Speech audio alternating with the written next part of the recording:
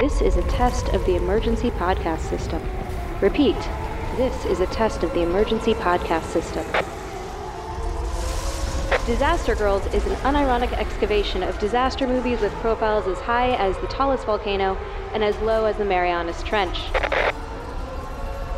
In order to ensure your safety and enjoyment, please remain calm and keep your ears locked on your hosts, myself, Jordan Crucchiola, And me, Amanda Smith. Hello, everybody, and welcome back to Disaster Girls, the podcast where we talk about Roland Emmerich in every way. I am your co-host, Jordan Crucchiola. And it's me, Amanda Smith. And we have the most esteemed of guests today. Our chief Emmericologist. Yeah, the chair of the Roland Emmerich department here at Disaster University. Yeah. Van Lathan. Yeah, what's going on? I'm tenured. I'm tenured here. It's for life. Okay. You are. Yeah, there's no kicking you out no matter what you do. No, you hold the absolute title, Professor Emeritus. I can say words. Professor Emeritus, Roland Emmericologist, Van Lathan Jr. And the thing is, even if we had Roland Emmerich on here talking about this movie, we wouldn't have an Academy Award winner talking about this movie like we do right now. So that is, again, the layers of prestige here in this conversation. We're doing it. Like we're guys, what people don't understand is that we're going for it. That's what's happening. We're going for it like Moonfall went for it when it kept saying yes and to its various antagonists and everything. Moonfall, Van, what was tell me what you just said to when you described the experience of being in the theater watching this movie. I was home again, like watching Moonfall. I was home because when you haven't been around Rolly for a while, you forget. You forget. You forget. You're like, this can't be happening. Then you're like, oh shit, it's Rolly. I'm sure we'll dive deeper into it, but he's got such familiar beats as far as how he sets up a world around a world crumbling at its core. It's always about family, right? And so, just watching the movie, the movie is a big, dumb sort of, but it's trying. And I think myself and the people in the theater, I really think we appreciate the effort. It's not boring, I'll tell you that. So, but I felt at home again. I just like Roland Emmerich movies, man. I just like them. I'm sorry. This felt like the first half of this movie, the pacing of it was so wild. I can't remember when I had experienced anything like it. And it was a bit like Roland and his team were like, listen, we know you know what's coming, so we're just gonna gut right to it. Like we're gonna skip the niceties. And it also felt like he had a 3-hour movie and they were like, Roland, you get 2 hours and 10 minutes. And he was like, but I've got 3 hours here. And they're like, Roland, we don't care how. It's going to be 2 hours and 10 minutes. And he made choices to make that happen. Yes, there was definitely a lot of picking and choosing in that, especially in the first half of like, well, we're going to have to cut a lot. So we're just going to get to it. And you're not going to know exactly where you are in space and time. And you're just going to come along. Never has a movie needed the 10 days till 7 days till Chiron as much as this film, and never has Roland Emmerich been as much like, fuck you, you're never going to know how much of a threat the moon is. It's just a threat. Accept it. And it's funny because in The Day After Tomorrow, they really do a great job. The Day After Tomorrow, which I watched again to get which is a surprisingly serious movie. The Day After Tomorrow is like, it's very real. Like it's a surprisingly serious movie compared to this for sure. Yeah. And it's watching a movie and they do a great job at setting up the real human stakes. Totally. Character. And Jake Gyllenhaal's character and everything that's going on, like you buy into the people. Yeah. This movie doesn't give a shit if you buy into the people. Not a goddamn thing. Family's fucked up. The son character, just deal with it. The son character, whose name is Sonny because they couldn't bother thinking of another. The hardest part of writing is thinking of character names, and Roland 100% was like, "Fuck it, Just call him Sonny.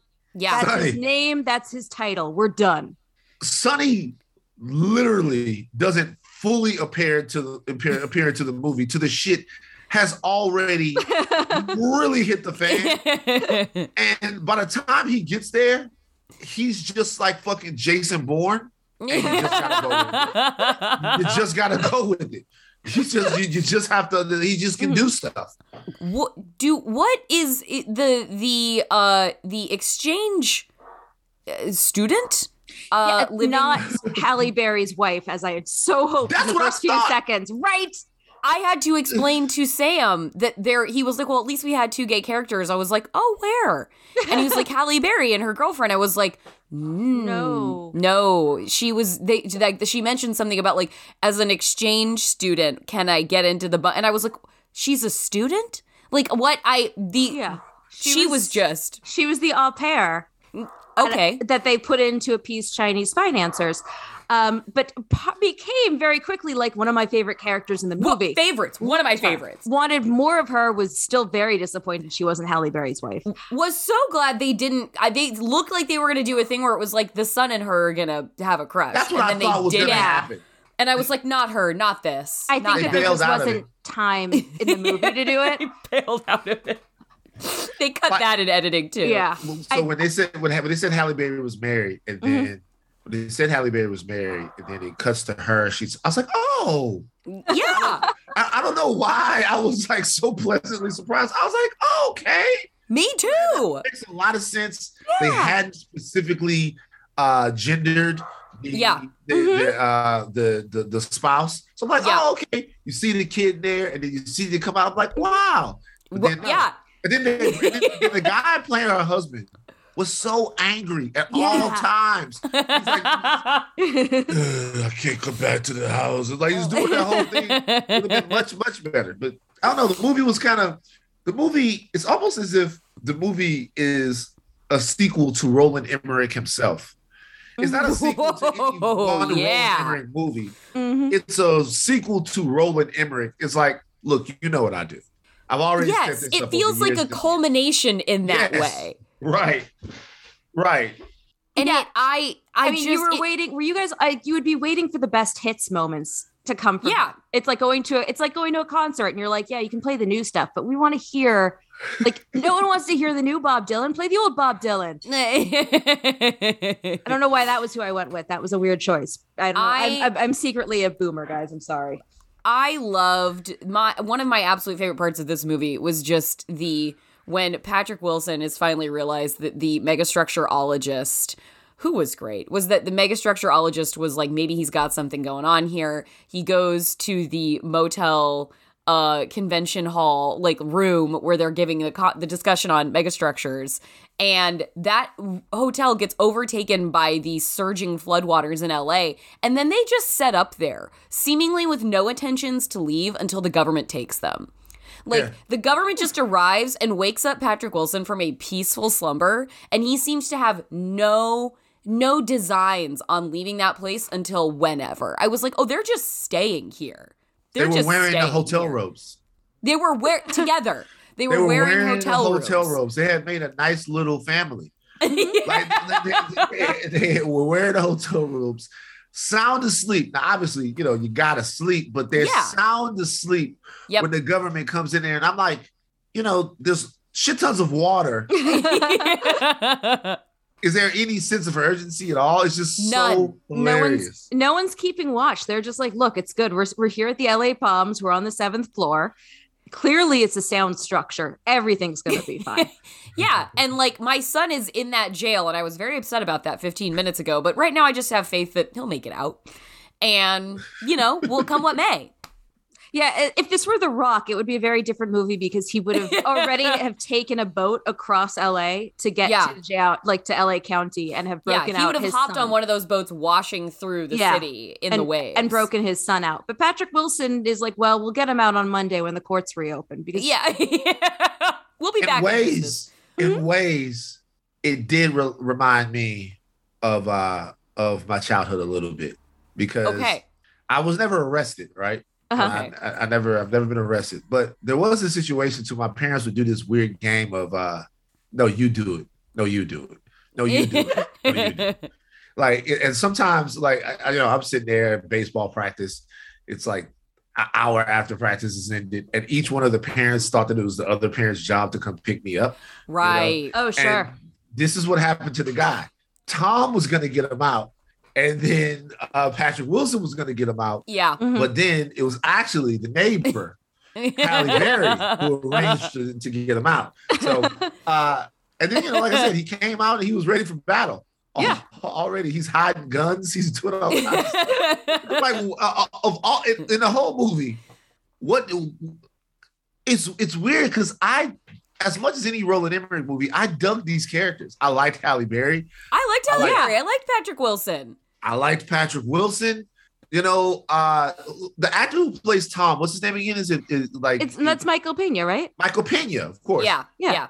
Michael Pena in a weirdly small role for him. Small role. Yeah. Especially considering the like host of sort of actors I had no recognition whatsoever. I don't recognize the wife, the wife of Patrick Wilson. I didn't recognize the ex-husband of Halle Berry. I was like, oh, but we will have Donald Sutherland literally wheel into a scene and deliver an entire history's worth of exposition and then turn around and go kill himself. Right. Yeah. Right.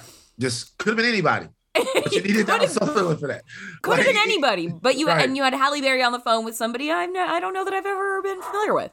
Yeah. But look, once again, you guys, it's Rolly. Yeah. Bottom line. Yeah. Yep. Amanda, I think it's very important that you discuss, because once the second trailer hit, you were like, oh my God, is this going to be Hollow Moon? Yeah. So you had a hint. You had a hunch. You had an inkling. What were you thinking it was going to be, or related to Hollow Moon? When you were like, is this going to be Hollow Moon? What were you pulling from to say? Literally, I was like, okay, Hollow Moon. What the hell's going on? What is that? Literally, just the fact. Like, I didn't know anything about it, but as soon as I saw the trailer and kind of was like, what is the craziest Earth or moon based conspiracy I could think of? And it was the moon is fake. Okay. I choose not to dive particularly deep into science-based conspiracy theories because they will make me insane. Sure. So I didn't know too much about the concept of Hollow Moon beyond some people don't think the moon is real. Okay. And I decided to just let myself go along for the ride and let Roland tell me what his version of Hollow Moon is. Got it. Okay. So I'm not as you weren't thinking in mega structure terms. I knew that I knew that there are people who think that the moon is constructed basically like the Death Star. That's no moon. Okay, got it. The moon literally is constructed by a super intelligent species, and then they put it there. Okay. And I remain unconvinced after this movie. You remain unconvinced that it is a megastructure? Yeah, not sold on it, but love their gumption. Right, yeah, okay. Love the gumption of it. Casey, the guy from Game of Thrones did a great job of selling all of that exposition. Because this is a movie by the way. What? Happy to see him. Great to see him. Me too. I really liked him in this role. He's a really likable. He is a very good character actor, and I feel like it's the question is finding the right stuff to put him in, and then let him go because he's just so damn charming. Do we think SpaceX underwrote this movie because the Elon Musk thing was like, what the hell is going on? Yeah, that the fueling station and the Elon and it wasn't Elon and Musk what would Elon do? Yeah. And I love Elon. And also the fact that there are weird SpaceX posters in the movie. Mm-hmm. And Halle Berry says, well, we're working with SpaceX to do this and this and that. It seemed like a little bit of SpaceX and propaganda. I tried to Google. I was gonna stay through the end of the credits to be like, was there a special thanks to credit at the end to SpaceX? But then I genuinely forgot. Right, and this is a movie that's gonna have some pretty epic credits. And a lot of people made this come true. And when there's 7 people in the theater and you're the last one. And the poor guy has to wait for you to leave in order to clean up the theater. And you're just like, I have to sit here no, I gotta go. I can't be that person. Right. But yeah, I have to assume that there was some SpaceX funding that was kind of just poked their way for that propaganda because it was conveniently placed. Although, he did, what would Elon do? As soon as he said that, I was like, come on, just tweet it. That's what he would do. Yeah, I looked over at Sam and I was like, Elon would start tweeting shit posts. Yeah. Is what Elon Musk would do. Like, that's a given. Yeah. And that's what he did. Yeah, Exactly. he would talk about saving the moon like he talks about the Hyperloop and not do anything. Right. Right, like we know what happens when Elon Musk sees an unsolvable problem. He posts tweets about solving it and then doesn't do anything. We still have traffic in Los Angeles. Like, Elon Musk's character was best done for me in Don't Look Up. Yes. yes. That was Like that guy. Yeah. That guy is the guy who's gonna, take down civilization or whatever. In this thing, it only bothered me because at some point in this movie, the only thing I would say about this film is that in past Rolling movies, we get on the track to destruction with a lot more certainty than we do in this. Like I kind of didn't know what was gonna happen. Yeah. And Day After Tomorrow, the best one, to be honest with you, is Independence Day. In Independence Day, when the guy actually says, if you calculate the time it takes to destroy an American city and move on, we're looking at the destruction of all major cities in 37 hours. And I was like, seems like a long time. It seems like they could press a couple buttons and get us the fuck out the paint. And then in Day After Tomorrow, they tell you, look, the shit is getting cold. Yeah. And this is the rate at which it's getting cold. Yeah. I guess they do that in this movie, but it becomes less and less evident what sort of time frame we're working on and where we really are. I got lost. Completely. Is the moon gonna crash into the earth? It's it was just the moon was getting closer to us and it was fucking shit up. That's the only thing I understood. That's all I know for sure. Right. That's all I know for sure. So because of that, there seemed to be, as much as this crazy as this seems, it seemed that there was less urgency in this movie. It seemed like shit was just happening. You know what I mean? That was my biggest thing is that one, the lack of urgency I think does definitely come from they don't spell out clearly. First, the tides are going to become extreme. The Earth's orbit's going to speed up. It needed to give us those timelines, those benchmarks, so that when we see the first gravity wave, and the gravity waves are cool as shit. Really we were not made aware at all that gravity. We didn't know that was gravity an utter waves were gonna happen. Surprise gravity wave. Right. Somebody just said you've got a gravity wave coming at you. It's like, who knows what a gravity wave is? Are you kidding me right now? I literally Googled it in the theater. Yeah. It was like they said gravity wave as if I understood what a gravity. I have no clue what I'm not sciencey like you guys. And so nobody told us. I didn't anticipate a gravity wave. Didn't know any of the moon or just gravity, or is that the way that the moon would other planets? No. So is that why we know what a gravity wave is, or do we fucking have gravity waves? We don't have gravity. So the idea is basically the moon. Everything exerts gravity on each other. We all have pulls, and so you actually exert a tiny bit of gravity on whatever you're picking up, even though you don't. Notice it. You don't know. Yes, Van, holding that glass, you have a tiny bit of gravity that you are exerting on that. But so the moon has a ton of gravity the moon's pulls the tides. Exactly. Yeah. If the moon gets super close to us and apparently also somehow, according to this movie, exerts more gravity through hand waving, then what would happen is that the moons would fuck up our gravitational pull, which pulls us toward the center of the earth because we've got the core is what's pulling us down. The moon would start to pull us up, which is why the gravity and fuck with our gravity, which is why you've got that great moment of the bouncy boys kind of bounding. That was so. I love that they immediately knew, okay, guys, it's like we're on the moon. We're taking big jumps. They weren't like, oh no, destabilize. They were like, oh, now's the moment. I loved that. Let me tell you something. As soon as I met them niggas, I knew them niggas was dead. I thought they were gonna make it.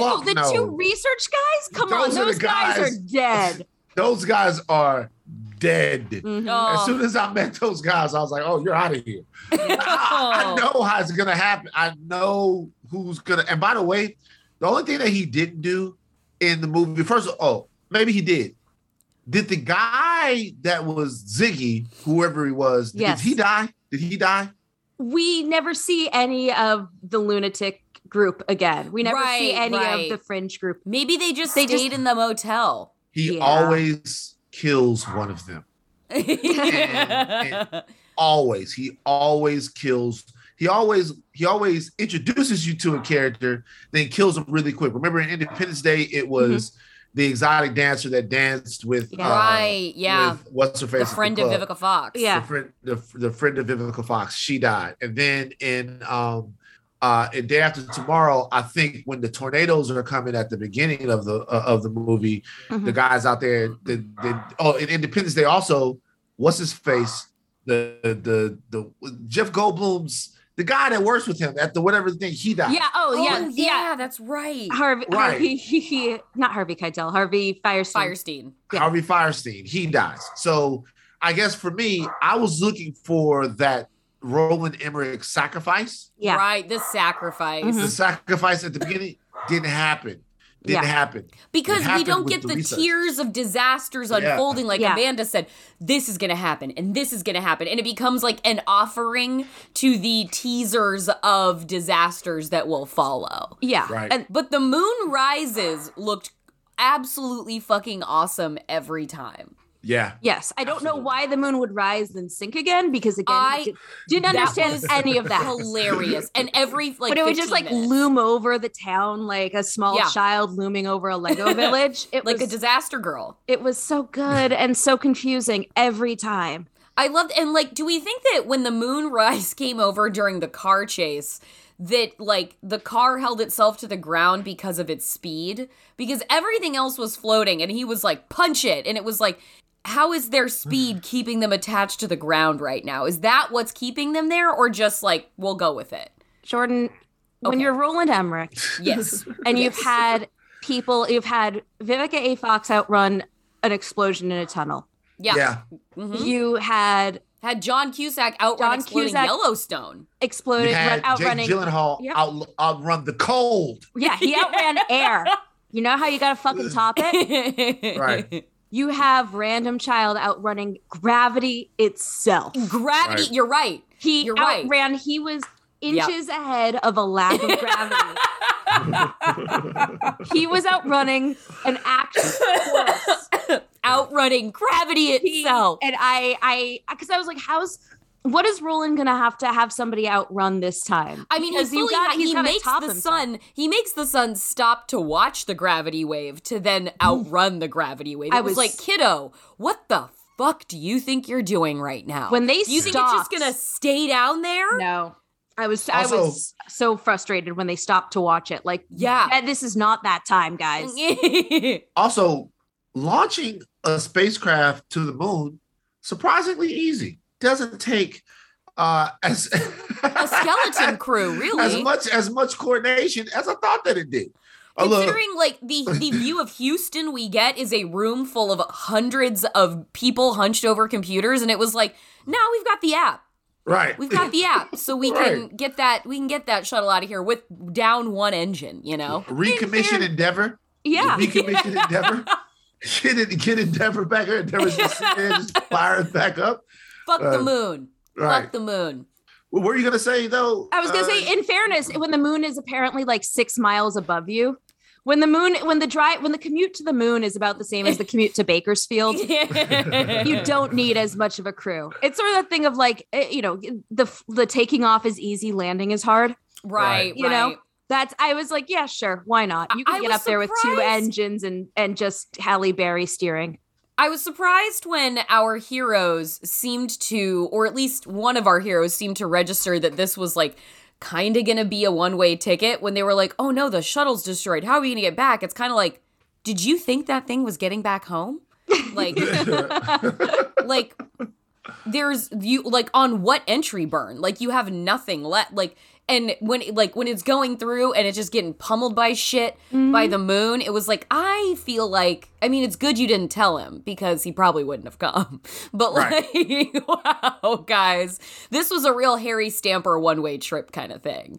Yeah, and then the fact that our guy gets to have his first time in space. You know, he gets to go up there in space for his first time. Yeah. It's no experience. You know, all the money we're throwing at astronaut training is wasted.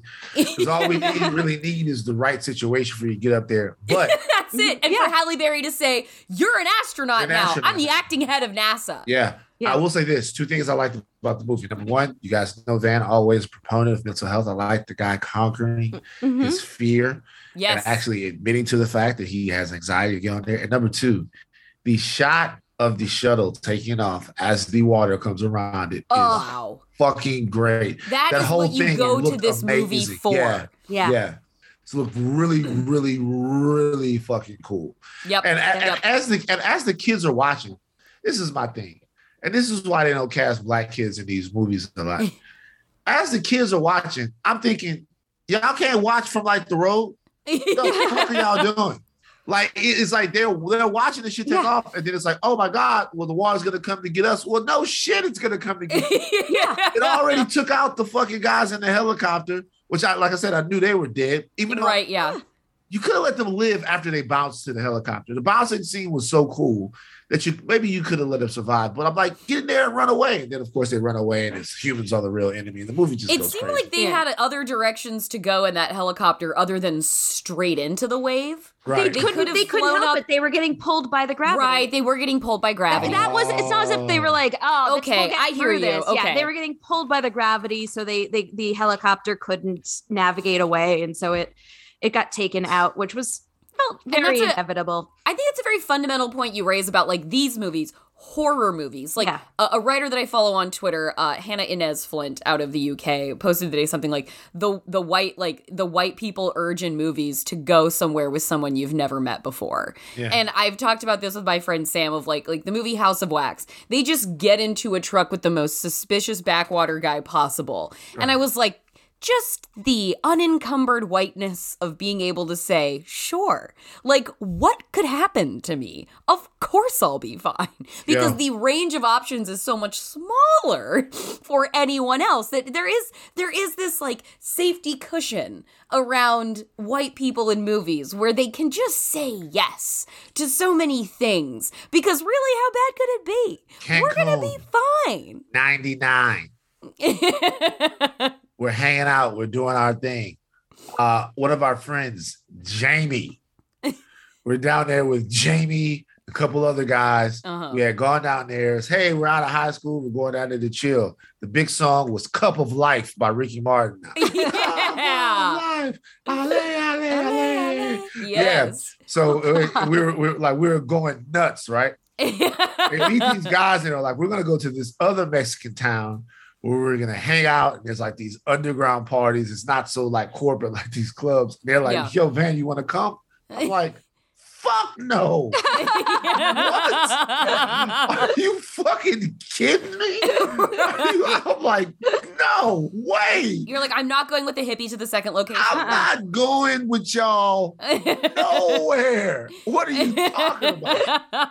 As a matter of fact, I'm thinking about knocking you upside your head so you don't go. You just met these guys. We don't know where we at. We don't really speak the language. Like, we're here to go 3 places to the beach and get back on the plane and go home. Yeah. Like, you know what I mean? So, like, I know. But I tell you what, it's adventure time. I mean, white people are always on adventure time. That's literally the first few minutes of 47 meters down is they meet boys and the boys are like, let's go do things. And they end up on a shitty shark cage dropped to the bottom of the ocean because they don't know what the fuck they've gotten themselves into. Yeah. Right. Does that the idea of like, if you dream casting a movie like this, like, does the fundamental sort of relationship geography of something like a disaster movie or a horror movie have to change with an entirely non-white cast because there's just a built-in level of like survival instinct awareness that white people abdicate constantly that creates a perfect terrain for peril because we're like, okay, like can it even in the way that like gender swaps can't be 1-to-1 and it doesn't really work when you pretend it can swapping in that way, white for non-white cast, like that, it feels like it couldn't be a 1-to-1. So it's a fantastic question that it's when I say it's a fantastic question, it's a truly grade A platinum diamond question. Oh, Okay? thank you. But it's also the reason why Jordan Peele's stuff works so well. Right. Yep. Yes. I was kind of thinking in my head, and I was wondering where he fell in that. Yeah. Right. So Jordan Peele's stuff works because what he does is he takes characters and he takes their societal fears already. And what are the societal fears if you're Black? The home invasion. If you look at us, it's the encroachment into the area where you feel safe. Right. And so you're not going out looking for anything. You're going to a place that you always go, or places you've been before. And somebody is coming in there to you, which there are other home invasion movies. Don't get me wrong. Sure. Home invasion, you got, Funny Games, movies like that. You home invasion, stuff like that. Funny Games, fucking terrifying. But then when you look at Get Out, it is when you think that you are safe, when you are around people who are constantly telling you you're safe with me. I voted for Obama. I did whatever. But then all of a sudden you find out you're not safe. So the adventurousness of it, and look, we're not a monolith. We just talked about on Higher Learning a bunch of Black kids who are going to climb to the top of Mount Everest. You know what my first thing was? That's a perfect horror movie. Yes, That's it is. Perfect horror movie. So we're not a monolith. And, obviously, part of this but there is a sense that, where I come from, growing up was kind of an adventure. So if you tell me, hey, Van, the moon is coming towards the earth, like we're hunkering down. You know what I mean? We're hunkering down. We're like, how are we going to get out of this one? So it's a fascinating question. And I think it's a question that a lot of Black horror, thriller, and suspense writers right now are grappling with and doing a great job at reconciling in different ways. Well, it makes me think of, when we did the fantasy casting for Day After Tomorrow and you did an all Black cast. And that actually is one of the few times where I would argue that works as a one-to-one really well, because Day After Tomorrow is ultimately a movie about a guy trying to save his family. Right. And you had cast Anthony Anderson as, you had replaced what's his name? Dennis Quaid. Yeah, Dennis Quaid, thank you. As Anthony Anderson. And the idea that that he'd be like, shit, I have to go save my son. This pulls me out into... That's one of our preeminent dads in pop culture now. Anthony Anderson. Yeah. So that's kind of I think that's a really that's one of the few times. Yeah, that works. But as far as and in this movie, I like the fact that the film, we had a lot of different shades of hero in Yes. Yes. The film was very representative. Would have been more representative if we would have. The couple that we shipped would have actually been shipped. But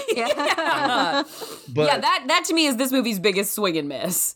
Yeah, it was right there. Yeah, it was right there, and it was beautiful. In the edit, somebody should have been like, let's get them back and shoot a couple of more scenes. Let's just shoot a hug when Hallie leaves the house that first time. Let's shoot a kiss. Because it was unclear who that person even was. Yes. They dropped But anyway, watch the film in terms of like the human relationships of it. All of that stuff was working for me. And I love seeing Black scientists. I love seeing Black scientists on the screen, man. Love it. Love it to death. I love seeing Halle. Halle Berry is just, whenever she's on screen, I'm just like, why don't we get so much more Halle Berry? Like, we deserve much more of just all of this, because she's so fucking fun and so compelling to watch on screen. Especially when she's given stuff where she can play the hard ass really well. Then she has her moments of humor when she lightens up with Patrick Wilson, is like, oh, I am the acting director, aren't I? It was like, oh, right. Who doesn't want to have their ass busted by Halle Berry? It's true. Yeah, very true. Very true. So she was so fucking fun. I wish that the one thing I wish this movie had was more humor, which Roland Emmerich's movies normally are funnier, because Halle Berry was so fun, and she could be so much fun. I think this movie is a real testament to the charm of Halle Berry and Patrick Wilson, just kind of full stop, because there are some missing pieces here, but I'm happy to be with them the entire time. Yeah, there are definitely some missing pieces, and there's some... on their charisma alone. Yeah, and there's some wonky acting performances as well. Like, a couple times, not by Patrick Wilson and Halle Berry. I thought Halle Berry had a pretty grounded character all around, but like, there's some wonky lines. The movie feels, to you guys' point, the movie feels like it feels like one day we're gonna get some kind of bombastic director's cut. Yes. Like HBO Max, give us the real Moonfall. The cut. Yes. Give me the 4-hour Moonfall in installments. Because it jumped. It got to a point to where it was like it jumped. The movie was jumping around so much. Oh my God. To the point to where I'm like, it was by the time we got to literally an Independence Day style space expedition into a different alien craft, it felt like we were in an entirely different film. Yeah. When it's the car chase inside the moon between the AI bots, AI Cloud, first of all, between AI Cloud and supercharged fucking Fast and the Furious Moonlander. And then like that green tractor beam comes out, grabs the lander and pulls into that cargo bay. I just threw my fist in the air and just screamed aliens in the theater. Right. Because I was like, oh, fucking right. Like, okay. Like we've got AI death thing cloud, and then we've got aliens, and then they're talking to us, and we're the aliens. It turns out we're the aliens. And it turns out that megastructure guy was right, and the moon is filled with produce. Yeah. He was right. Right. And the moon has potatoes in it. And then it's like, wait, and we're the aliens, and we built this moon. Yeah. And and then they talk about like, oh yeah, when the AI went bad and tried to kill everybody, then we built a benign AI. Right. To put everything back together again. It's like, I'm sorry, I think you thought you built a benign AI the first time. Right. What do you mean you built a fucking benign AI? No, there's no such thing. No. There's no such thing. There's no such thing as a benign AI. It's just gonna go back. Yeah. Like, you're gonna lose a potato crop, and the AI is gonna be like, this is a better way to do potatoes if we make humans to fuel. Boom. Exactly. And if you create something to be enslaved in a tiny box in your home, and that thing gains sentience, that thing will organize against you because it should. Right. Because it fucking should. And then, like, I'll tell you one thing, though. I don't know if you guys saw this. Did you guys pay attention to the past alien civilization? Did you guys pay attention to it? Yeah. Okay, what did you see? What did you see? People of color. That's what I saw. Yes, you're absolutely right. That's what I saw. I saw people of color. Yeah. We come back and we drop that DNA in the water, and boom, we're here again. All of that stuff, so we could recreate Barack Obama. That was the end goal. But like when like the aliens. So this was my thing about the aliens. Yes. Mm-hmm. Okay. Why wait till the moon is fucked to make first contact with us? Right. You know, it's like we've been doing okay because there's a lot of other things we could use help with. You built seemingly a clean energy, sustainable, perfect utopia, and then you inside the moon were watching this all being like simply nothing we can do. It's like I think you're wrong about that. Right. There's a lot of other things that we could use. Like, why wait until the bad people come and throw the moon into the earth to give us a hand? Like, we could use help with why wait till the AI shows up to choke out the white dwarf in the center of the moon megastructure to take action on this? It feels like you could have, the best offense would have been defense in this situation, and you did not play it for us. Right. So you gotta, there's so many aspects of the alien human ancestors plan that you just got to kind of go, oh no, we're not doing this. There are seven mass extinctions in Earth's history. Yeah. Right. Where basically we start over again. So by the premise of this film, they drop the DNA and then they're like, go with it. And they go through several, crabs form separately in Earth's history. Crabs form 5 times. It's a big science has a term for it. It's called crabification. And it's basically the idea that nature just really fucking wants to make crabs. Crabs are the ideal body form. And crabs have formed separately in Earth's history several different times. So crabs are really the zenith of life on Earth? Nature fucking loves crab bodies. It's weird. So the idea that dinosaurs, what the fuck? Did these guys were like, yeah, we'll just let the dinosaur thing go fuck yourselves, dinosaurs. You're not coming back. Yeah. It's weird. By the way, I don't know if these aliens know, but we're currently creating AI here. Yes. You would think that they would say, "Hey, chill." Phone home and be like, whoa. The minute they saw those fascist robot dogs, be like, the dancing dog, do not be lured in by the dancing dog. Get rid of Boston Dynamics right now. Yeah. I don't know. Boston Dynamics, what are you guys doing? Ghost Robotics, get the fuck out of here. So I was watching that and I was kind of thinking to myself, I liked it because I liked them. I'm not gonna lie. They were cool. Yeah. They were cool. They had a cool sort of aesthetic for their little area that they had. You know what I mean? You know one thing Worland loves to do, real quick? He loves to show something small up against something big. Oh, yeah. he loves very good point. Scale. Yeah. He loves to show tiny ship in gigantic water, right? He loves to show like how small our craft is in this vastness in Independence Day. So he did it again. And I was enjoying like that world. I was digging that little world, but I just thought, maybe there'll be but now they got an old boy in there. He's now working in his consciousness was scanning like part of the moon. San Junipero style. Now he's there, so maybe they'll be a little bit more proactive in helping us out. Yeah, is he I feel like him becoming one of the things I found most charming about this movie is how much it just keeps setting up a sequel. Yes. It's like this movie is not setting out to be one of one. This is like, we've got more to explore. We've got more to do. And absolutely the megastructurologist is going to be the liaison between the moon and Earth now that we know what's going on there. Right. And I just wonder now, is it going to be, because I read that they were trying to do 2 more back to back. I don't think it's going to happen. Yeah, that's. Oh no, that's so sad. I don't think it's going to happen, But I just wonder where they would have taken the story, because now everybody on Earth knows that the moon is fake, right? Yeah. That in and of itself would break society down. Oh, 100%.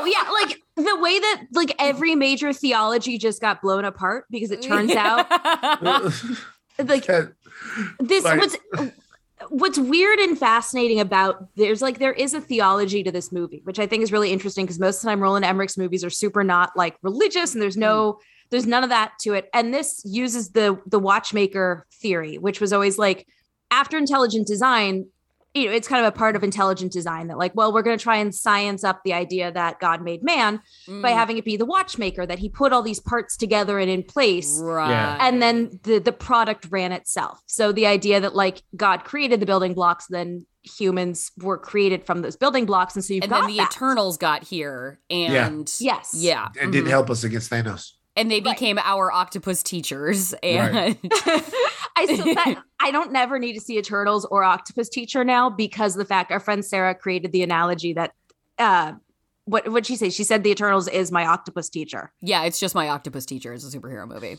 And I'm gonna be honest with you guys, just real quick. I've never been more moved by film in the history of film. Octopus teacher. Teacher. Fucking made me, Jesus Christ, look for octopus to bond with. I don't want to get started. Like I this whole thing. Our movie won an Oscar last year. Yeah, I was still maybe more invested into my octopus teacher and how. But anyway, go ahead. No, that's your response to my octopus teacher was specifically why I'm like, I can never, like hearing you talk about it on the podcast, I was like, shit, I can never watch this movie because I'm going to care way too much about that octopus and I can't live that life. Like I can't. I can't do it. I can't. I already have like too much of an investment emotionally in cephalopods to begin with. And like, I can't care more about, I've already been like, I don't eat octopus as a rule. That's like, a good rule. I'm already afraid of them a little bit. Like I have a healthy, not a fear of like, they're going to attack me. I have a healthy respect for them of like, they could one day reveal themselves to actually secretly be an alien race who's been like waiting for us to be like, we've been holding this place down, but you guys have fucked it up so bad that we're leaving. Here we're coming back. Gigantic octopus culture from the depths. I swear to God. Oh, like when I watched The Octopus Teacher, do you know how many times in one movie I'm like, didn't know octopus could do that? Yeah. Didn't know he could do that. Didn't know he could do that. Mhm. Didn't realize octopus could do that. Didn't realize it. So, and just that's why when I watch Moonfall, I wonder, are we the octopuses in this whole thing? Are we where do we fit in? Moonfall is this is such a big idea that it posits, right? It's this sort of realignment of where we stand in the universe. And one thing that kind of was a little off about the movie is, so we're the descendants of these great ancestors, right? Mhm, so are we now them? Or right. You know what I mean? So are we them? Are they still around? Everything that was going on the moon was AI, right? There's no there's no people. As far as I know, They say in the movie that they couldn't, because the thing was that the AI, the bots, it finds human life signature. They look for life forms inside electronics. Yep. Okay, so they're all gone. Okay, so all they really have to give us is knowledge, right? Yeah. Right. It just doesn't make a lot of sense as to why they weren't passing this knowledge down through somebody.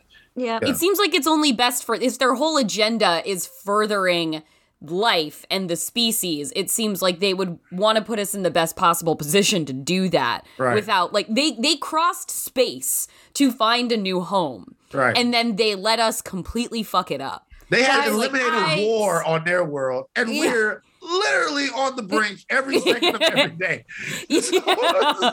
Yes, exactly. Sometimes you're the Colin Hanks of the family. And sometimes you're the Chet Hanks of the family. We are Chet Hanks. And I think that we are Chet Hanks. Are the Chet Hanks. And I think that the AI was like, yep, they're going to grow up. And once they're ready and once they're through the stone tools, I'm going to give them all of my knowledge. Tools. And instead, then they were like, oh, shit. Yeah. We're just down here making rap videos. Yeah. We're just down here making TikToks. They're like, hey, oh God, the entire planet just declared it white boy summer. No, they can't be trusted with any of this. Overall, I'll tell you what though. I said it on Twitter last night. It's like Moonfall is the stupidest movie I've ever seen. But I said, you have to see it. Yeah. I think you do. So in our Independence Day episode, when we got to what is this movie really about, my theory was that the aliens that attack Earth are actually humans, super evolved humans from the future who come back through time. And that's why our tech works with their tech. Right. Yeah. And so the whole movie is basically that these are super evolved humans who are coming back to basically take all of Earth's supplies because we have gone on and we haven't learned our lesson. And we've gone on to essentially flatten the entire universe to just get the raw materials. And so I was saying, Jordan, I still can't believe that I basically predicted the reverse of it. That this is a movie about super advanced humans coming to Earth, but from the past. And that then they and this movie literally has Independence Day's ending. They're in a natural expanse, and people get out of a ship coming back from aliens, and they run at the open arms of people they love. Except for some reason the Sunny question in Moonfall. Yeah. Are Halle Berry and Patrick Wilson going to become a couple? I kind of it felt that I was like, I feel like they're doing a thing where it's like, they were talking about the second chances thing. It was like, is this where they finally realized that they were compatible all along kind of thing? We make a good team. Yeah. I kind of hope for that for them. I liked them as a pair. I liked them as a pair. I liked how sexless it was. Very handsome. He feels like he'd be a really good wife guy. Going into this movie, I was so excited to see Pat. I thought that he and Halle Berry were already a couple in this movie going in. And so I was like, me too. Gonna see Patrick Wilson be a wife guy. At my wedding, when she mentioned it, I thought it was their wedding. I was waiting for the I thought she was doing a jokey husband-wife thing about their own wedding. Well, at my wedding, I was like, oh, they're that kind of couple. They're always kind of poking at each other. Think about it. I thought the same thing, right? And then when the guy, Marcus, gets killed, right? Hey, just want to let you guys know, they killed a black guy within the first 10 minutes of the movie. And we're going back to the 80s. Love it. Love it. Anyway, when by the way, I will say something real quick. Being lost in space like that is one of my great fears. Oh my God. My heart starts seizing up. Do you remember Gravity? oh God. Just because you're never gonna stop spinning. It's You're like- never gonna stop spinning until And you're you just die. gonna die, and you're just gonna starve to death or run out of oxygen if you're lucky. I mean, I guess Right. you probably suffocate. I think I would crack open my own helmet. I'd be like, that's it. That's it. Like, So, it's and just gotta with be over that, right like now. with that, so that's like I remember watching the movie Gravity, like, yo, this is way too fucking intense for me. It's so scary. Like, this is way too fucking intense for me. But so when they're doing that, I thought when she meant her wedding, I thought she meant their wedding. And then Yes. when he says you guys fight like an old married couple, I thought that was gonna be the reveal that they are married. So I want you to think something. By the time we meet Halle Berry's husband, we've already put her in two different relationships. So by the time we meet her husband, we thought she was with Patrick Wilson. Yep. We thought she was with the exchange student. And now we can't help but be let down by the fact that she's actually with this guy. Well, no, With this that's guy who might be the defense secretary. Yeah, it's her ex-husband, I thought, right? Like they were divorced, right? Yeah, they have been divorced for a while, but it was that guy that they But had yeah, been it's talking the about. idea that But he's the only one she was ever officially with. Yeah, the idea that he was, and you're right, he's so like, I think just because they're like, play it like you're in the military. And so he just decided that playing it like he was in the military was just going to be like angry eyebrows the whole time. Which, fine, like that's all you need from him. But ultimately, like you just want so much more for Halle Berry. This movie had one of my favorite I want her in a scenes. throuple with Patrick Wilson and the course. exchange student. This movie had one of my favorite scenes in so long where they're like, because the military is like, of course they're going to launch nukes at the moon. That's their whole thing. And people are like, that's going to bring a whole shit ton of fallout to Earth. You can't do that. And they're like, well, if there's no Earth, it doesn't matter. So, and guys, there would be so many more problems if we didn't have a moon. But like, they're going to launch the nukes. The two guys, probably in the Joint Chiefs, have the keys and the nuke turning key launching thing. One of them is Halle Berry's ex. And he's like, I'm not going to do it because Halle's up there trying to save the world. And when he looks at whoever this other Joint Chief guy is, and he's like, my ex-wife is up there. I was like, this is the most passionately anybody has ever invoked their ex-wife in a like, you can't do that. My ex-wife is up there. And the guy's like, do you want to bet like the future of the world on your ex-wife? And he's like, yes, I would. And the way they just kept yelling ex-wife at each other was the absolute pinnacle of absurdity to me. And it almost like, this is a sketch in RuPaul's Drag Race. Like this was an assignment in Drag Race where the queens were like, enact a fight in a movie filled with straight people. And it was like just yelling about ex-wives. Yeah. Unbelievable. I wonder, because I have a question. Why was everybody trying to get to Colorado? Fucking what was that? Oh, that's what deal did this have with Aspen? I don't know why everyone's trying to get to college. Like why Tom was trying to get to his I guess if you're going to die somewhere, like nice to die in your vacation home. Right. But and thank God for the Hardy Lexus. But there is. They do have like a super bunker built into the mountains. Yeah. So they're like civilians trying to get to Colorado. Don't get it. Military, Halle Berry trying to get her son to Colorado, that tracks. It was so funny when NORAD collapsed. It was so funny when it was just like, we've got to get there. And then it's a decapitation strike on the entire U.S. leadership by the moon, and the bunker collapses. It was like, oh, fuck. There goes that. Oh, no. I gotta say, in general, Halle Berry's president now. You go that many rungs down the chain of command, you get to be acting head of NASA. You do eventually, yeah. Halle Berry. There's an entire second movie that's like Halle Berry as president. Yes, you got Patrick Wilson as the first husband. Yep, and an entire new cult has arose around like the alien species from the moon. How fast do you think that cult shows up, Amanda? How fast does the fucking moon cult show up? Oh, yeah. No, you've got two. So you've got the moon cult, and then you've also got the AI cult. All of those. Yeah. Yeah, there's going to be a whole AI cult. There's going to be a moon cult. And then there's going to be like a weird religious, there's going to be a lot of weird. The Mike Pences are going to get super evangelical. And they are. All of the moon is the moon is actually a trick from Satan. Yeah, the moon is the hand of God. Yeah, it's going to get shit on Earth is going to get, I don't know if you want a sequel to this movie because things on Earth are going to get real fucking weird. Realistically, that would be the next step is Earth factionalizes over allegiance to cult deities. That is the thing that's happening right now. Right now. And because remember now, all the people who were mega structure truthers, Yes. they now have the most intellectual currency of anyone in the entire world. Yep. They were right all along. So what else are they right about? Along. Right. Yep. All of these things are things that our Big Brother AI are thinking of. Our society about to go into a tailspin. The moon isn't real. We need you guys to do some shit. That's why we need an old guy from Game of Thrones to be our cuddly ambassador. Calm some motherfuckers down. It's gonna be people in the government that want to still blow up the moon. Oh yeah. 100%. We got to get rid of everything that's in there. We have to get rid of everything that's in there. Marjorie Taylor Greene is anti-moon. Oh, yeah. Marjorie Taylor Greene is standing outside on her front lawn with her AK shooting directly at the moon. By the way, love that they threw in a blonde woman named Karen. Just thought that was like, you know what? Someone that they did that just to amuse themselves, and good for them. So. I'm proud of that. Don't know why Tom was waiting directly on the other side of the Jurassic Park gate with his Lexus, but I love that they were just like, no, we're going to have a blonde woman shooting at people.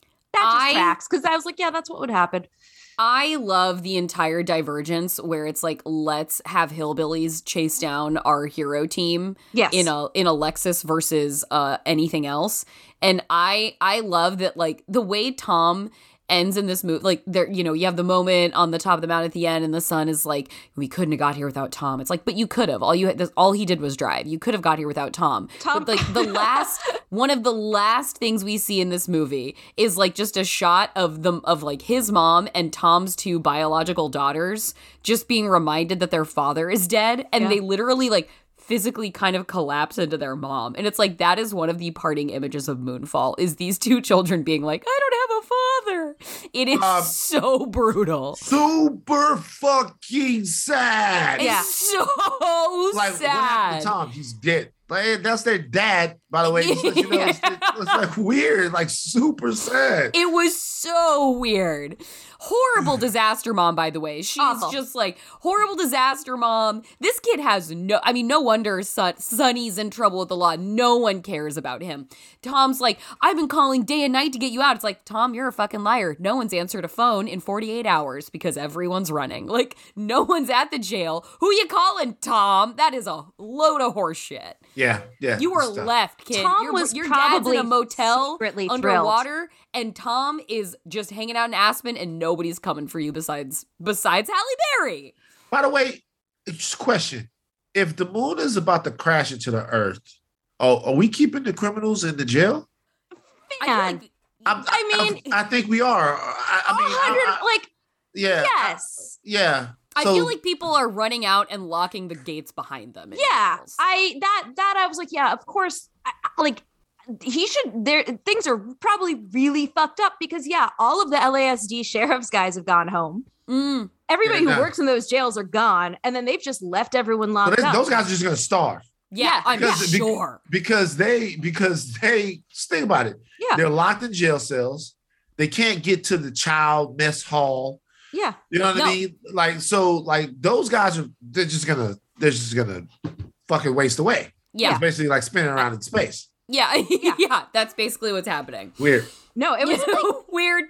The choice to have the son in jail and then pull him out of jail, but we never ever see him in jail was a choice. Hilarious. Because it brings up a lot of things that you didn't necessarily like about what happened in that world that you don't maybe want to spend too much time thinking about because it gets really fucking bleak really fast. It gets very dark. It gets very dark. Like the son could have just as easily been down, had a fight with his dad, been down at USC, and then dad couldn't get in touch with him because all the cell phones are down.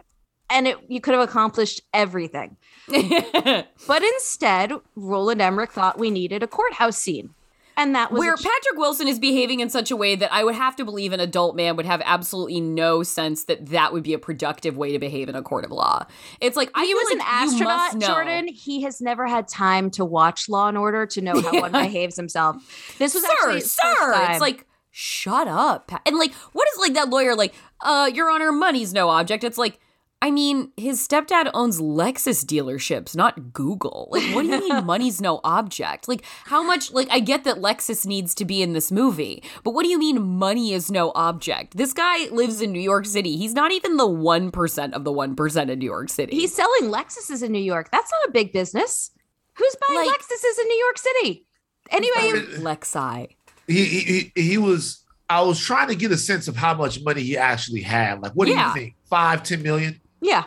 Yeah. I think Like- that's I think good business and responsible investments, and probably around 5 to Definitely 10 million. richest dad in your like hometown, like I grew up in. Like there were a couple kids in my grade who like their dad owned some dealerships, and they were like the rich kids, but it wasn't like their money couldn't have competed even with like people comparatively wealthy in Portland, Oregon, let alone like money's no object in a court of law in Los Angeles. It's like, are you a mafia boss? Like, what are you fucking talking about in this guy with his shiny suit?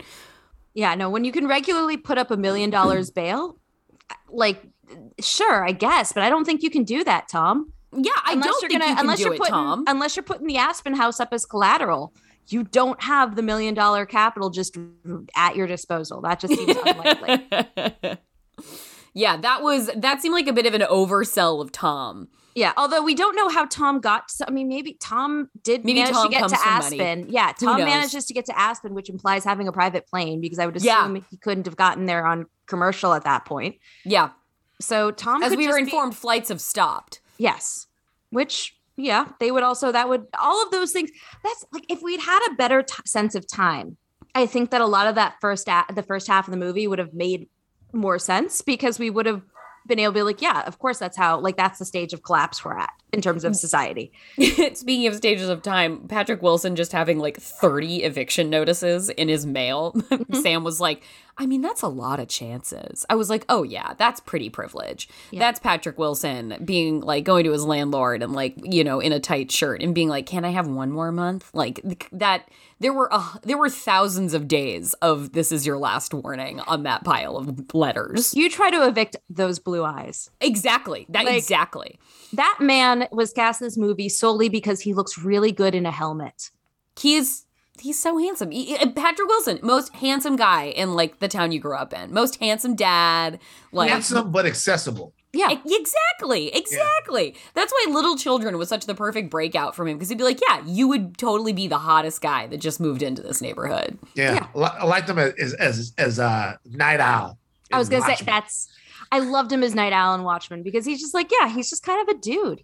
He's just a handsome guy who probably can't get it up. And I love Ed Warren in the Conjuring movies, especially when he pulls out his little guitar. The only mistake that Aquaman made, guitar in the Conjuring. He does. He sings in a couple of the Conjuring movies because they know where their bread is buttered in that. That franchise. Is so charming. I'm actually not watching them, but that's really cute. Only thing they did wrong in Aquaman was not make it a rock opera like it should have been, a deep sea rock opera. We should have had Patrick Wilson singing an agonizing aria of like regret and vengeance about Jason Momoa, and we didn't get that, and that's fucking ridiculous. I enjoyed him in Aquaman a great deal. Yeah, Patrick he's Wilson, always going to 11. Low key, one of my favorite actors. Yeah, he's always delivering. Fair. He's always delivering. Again, the charisma of Halle Berry and Patrick Wilson making the things that you don't get in Moonfall be like, you know what, but at least I'm with these people I really enjoy. Yeah. Like there's just the download scene where all of a sudden where the exposition is just given directly into his brain. It works because you're like, I'll just stare at Patrick Wilson's confused face for a little bit. Like I love that he subsequently immediately has almost kind of powers. Like he walks up to the door and holds when he gets his Jedi powers. That was awesome. Yeah. It was like, oh, okay, this is a part of what being a super being is. This is a part of what the aliens didn't imbue us with when they gave us Earth. I mean, granted, it could have just been a sliding door that was like a motion sensor. It could have been motion censored. I also, when I go, sometimes one of my favorite like little games to play with myself is when I go to wash my hands, I pretend as I wave my hand into the faucet that I'm a Jedi. We should have these kinds of the water appear. Like that's just how I like to. That's what I like. I'm like, I have, or I wave like 2 fingers in front of the towel dispenser and be like, you want to give me towels. And then the towels come out and I'm like, I have these powers. Are not the droids you're looking for. My move used to be, I used to hold the family hostage, the automatic doors at the, automatic doors at the supermarket. Boom. Yeah. Because it's just, so I'd like to think that he was doing that. Exactly. And he didn't, the doors would have opened regardless, but he waved his hand and he felt like he had little extra magic alien powers. Do we feel like we've covered Moonfall in the way that to the extent that we would like to discuss Moonfall on this podcast? Like, are we ready to go toward what this movie was really about? I'm ready. Yeah, I feel like there's never going to be a time where I feel like I've talked about this movie enough. So yes. Right. Like there are endless threads. There are endless threads. I have never left a movie feeling quite like I'm not sure that was good, but I have never thought about, I will be thinking about nothing more than this. Like that was the way that my brain just keeps going back to it, even as I'm like, I think I'm going to watch this again. And I'm not sure why. Mm-hmm, mm-hmm. You know, when you eat something and you're not sure why you keep eating it because it doesn't taste good. Yeah. But it also tastes satisfying. And you're like, my friend Allie, I took her to Cracker Barrel once. So my friend Allie. Oh, God. Have you ever met my friend Allie? No, I don't think so. Allie Lou? Yeah. The songbird? Yes. The most talented singer I've ever met in my life. Yeah, right, Allie. Yeah. So Allie is originally from the Philippines, and then moved to Alaska as a kid. And one of her favorite, she's like, I love white people food. And I was like, I gotcha. We're in Arizona. We're going to go to Cracker Barrel. You can't find more white people food than that. It's delicious. Oh my God. It's so good. But also you're like, what am I eating? So we're sitting there and she's eating like dumplings or something. And she's like, this doesn't taste like anything, but I can't stop eating it. She's like, but why doesn't it have any flavor? Right. And she's like, but it has no flavor. And I'm like, I know, that's Cracker Barrel. And she goes to grab the salt to salt it. And I smack the salt out of her hand. She's like, there's so much salt in this. Yeah, don't put salt on it. Put more salt in this. And she's like, why? There's no flavor. I'm like, no, you don't understand how much sodium is in this though. Right. It's not salt that's missing. It's just sort of everything else. It's any other spice or flavoring. And that's kind of how I feel about this movie, where I'm like, there was nothing, but there was so much. And I feel so full afterward, and I'm not going to eat for 17 hours. But I don't know that I tasted anything, but I enjoyed it. Right. That's where my brain's at. That was a very long story to get to that point. I couldn't agree more. It's like I left the theater going, that was crazy and probably bad, but I was right. Yeah. Like, and everybody who I was leaving the theater with, let me tell you what Moonfall is. Moonfall is a 2-hour masterclass on why we will always need movie theaters. That is 100. I completely agree. Moonfall is a 2-hour masterclass on why we will always need movie theaters. Now, one day we're going to sit in our homes and we're going to watch Moonfall on TNT. And it's going to be 4 hours long because TNT puts the commercials in them. And it's like, all right, from 12 to 5, Moonfall. After that, WWE SmackDown. You know what I mean? So like we're gonna eventually get that, right? But in order to really appreciate a movie like this, you just have to have the big screen. Yeah, you have to be because if you try to watch this on your television, you're gonna be like, this is very stupid. Right. This doesn't really work. And that's because you weren't enveloped in it. Going to the movie theater makes you surrender to the movie. Yeah. Everything is about the movie. You can't pause it on your DVR and go and do that. It's about you giving into the film. And more than almost any other film I've seen recently, Moonfall is a movie that you just have to surrender to. All of these questions we're asking, we got to ask them now. We couldn't ask them then. Because if we ask them then, we might miss something. Yeah, exactly. And things My friend Sam went to the bathroom and he came back and he was like, how much could have possibly happened? And so much had happened. So much. He didn't understand key concepts because he was gone in the first half of the movie for like 2 minutes. And he was like, oh my God. Did he go to the bathroom when Halle Berry went to go meet Donald Sutherland? Because that's when I went. Oh no. I came back right as she was like at the end of that scene. And I was like, good, perfect. That's all I needed. When she gets top secret clearance simply by receiving an ID badge. I didn't even even see that part. What the fuck? Like, yo, you now have top secret clearance. Hey, I'm down here. This isn't me, but this person gave it to me. This person gave me this badge, so I have Q clearance now. How do I know that you didn't kill that person and take their badge? I'm thinking to myself, the director of NASA he's on the phone and Hallie's like, "What? You're just leaving?" And he's like, "Fuck yeah, I am. You always wanted my job." And then he just hands her his ID badge. He's like, "There you go." And she's like, "All right, then I'm setting off to the archives." And she walks in and just flashes that badge, and they're like, "Get back there." And that is how she gets top secret clearance. Oh my God. That's amazing. It has someone else's name on it. Yeah, that's how it works. It's like the Highlander. There can only be one. And if you get the sword, you become the Highlander. Well, she got the sword. Oh, Jesus Christ. I love the Highlander. Stop talking about these movies. What is wrong with me? Why? You just said the Highlander. And I'm like, oh shit, gotta watch that shit later. Because the Highlander's great. Like, why would you? It's great. I remember the fucking television show with this Queen theme song. Yeah. My mom would be like, Van, turn that shit off. I love knowing now how much both the Octopus Teacher and Highlander mean to you. Oh, Jesus Christ, you guys. They all mean so much. The Adventures of Baron Munchausen, Moonfall now. I got an original one sheet for the Adventures of Baron Munchausen. What the fuck does that look like? Because I fucking love that movie. Love it. Love that movie. The Adventures of Baron, but like, so, to put a pin in my point is that, like, yeah, Moonfall is stupid. Yes, it's stupid. Guys, it's just fun, man. It's just fun. Yeah. It's just fun. It's not made for a think piece. It's not made for pressing plus on your thread and going down. Could it have been a better movie? Yeah, sure. It could have been a better movie. I had a good time, man. Yeah. Rolly, like, I had a good time. Also, I wanted to have a good time. Yes. You know what I mean? I wanted to have a good time. Yep. And the movie helped me have a good time for yesterday. I went there, wasn't nobody in there. The audience, we bonded. Like, it wasn't very many people in there, but we're like, bruh, like, a couple of people walked in and they saw me and they recognized me or whatever, and they sat right by me. Like, and a part happened in the movie and I laughed. Uh-huh. And when I laugh in a movie, that's always an endorsement for me. Like, Okay. It doesn't matter. Even if I'm laughing that the movie's ridiculous, okay, that still means I'm having fun. I laughed during Venom, Let There Be Carnage, and oh God, yeah. I'm like, what the fuck? But that always means I'm having a good time. And it's just a movie that you go in there and you chill with. Now, there have been other films. What was the one?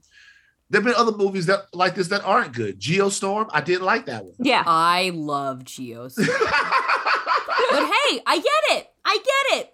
Geostorm, Hurricane Heist. Oh, Hurricane Heist. Hold on. Give me the Geostorm Van, have you Hurricane seen Heist Hurricane double bill. Heist? Oh, what the fuck is that? Holy shit, Van, you got to see Hurricane Heist. What is it about? It is a Hurricane heist Heist. It is a in heist a hurricane. directed by the original director of The Fast and the Furious.